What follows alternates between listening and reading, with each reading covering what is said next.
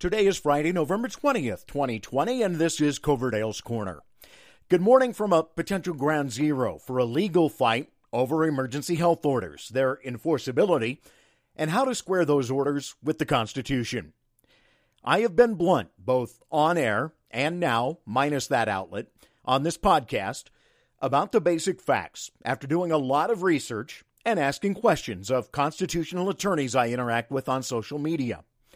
Courts have held throughout the history of our country that emergency health orders, because of the exceptional situations that prompt them, are enforceable and within the rights of the government to enact. Even before the United States became a country, this was a standard view of British law as exercised in the colonies. But somewhere along the line, a belief that personal responsibility outweighs the larger needs of society has taken hold. A very mistaken, and in my view, very flawed, selfish belief. Add in such inanity as the constitutional sheriff's movement and a general come-and-take-it attitude, and here we are. Weld County will become one of 20 counties in Colorado to go under the state's second to strongest restrictions because of coronavirus spread. Those restrictions will be enacted on Sunday. It's a moment I've been skeptical would actually occur, because of the consistent view of Weld County commissioners and their attorney that the state doesn't have the power to enact such measures. I honestly haven't understood why Attorney General Phil Weiser hasn't attempted to earlier deal with such matters in court to get clarification on just where the lines are defined.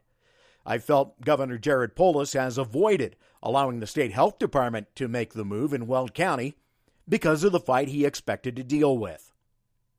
Given the numbers, the fact another outbreak at the local meatpacking plant has occurred, the fact 60% of the isolation space needed on campus at the University of Northern Colorado is full, and that hospitals have seen steady increases over the past 2 weeks in the numbers of those needing treatment, and I'm not surprised that state officials determined the action was needed. But I am surprised they are taking the action for the reasons I noted earlier. Such restrictions and actions to fight the virus that are seen as infringing on personal responsibility are why Weld County doesn't have a county health director after commissioners forced out Dr. Mark Wallace in May after 20 years. He couldn't actually have health concerns get in the way of the economic drivers of Weld County's economy. No, seriously, that's where the pressure against Wallace began as he tried to walk the line between being responsible and what JPS, the county's largest employer, and county commissioners wanted. All of which got overridden later anyway, as President Trump signed an executive order that essentially made meatpacking a protected essential job, giving leeway to the packers to continue work as nearly usual with minimal actions to protect employees, their families, or communities at large. With the implementation of the stricter regs on hold until Sunday, I would not be surprised to see a lawsuit filed by the county in federal court today, including a request for a temporary restraining order against the state's actions.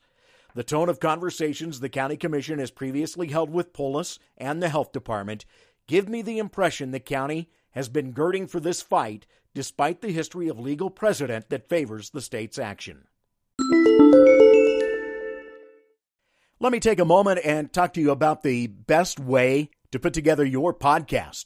If you're interested in joining Coverdale's Corner online, you can do so by utilizing Anchor.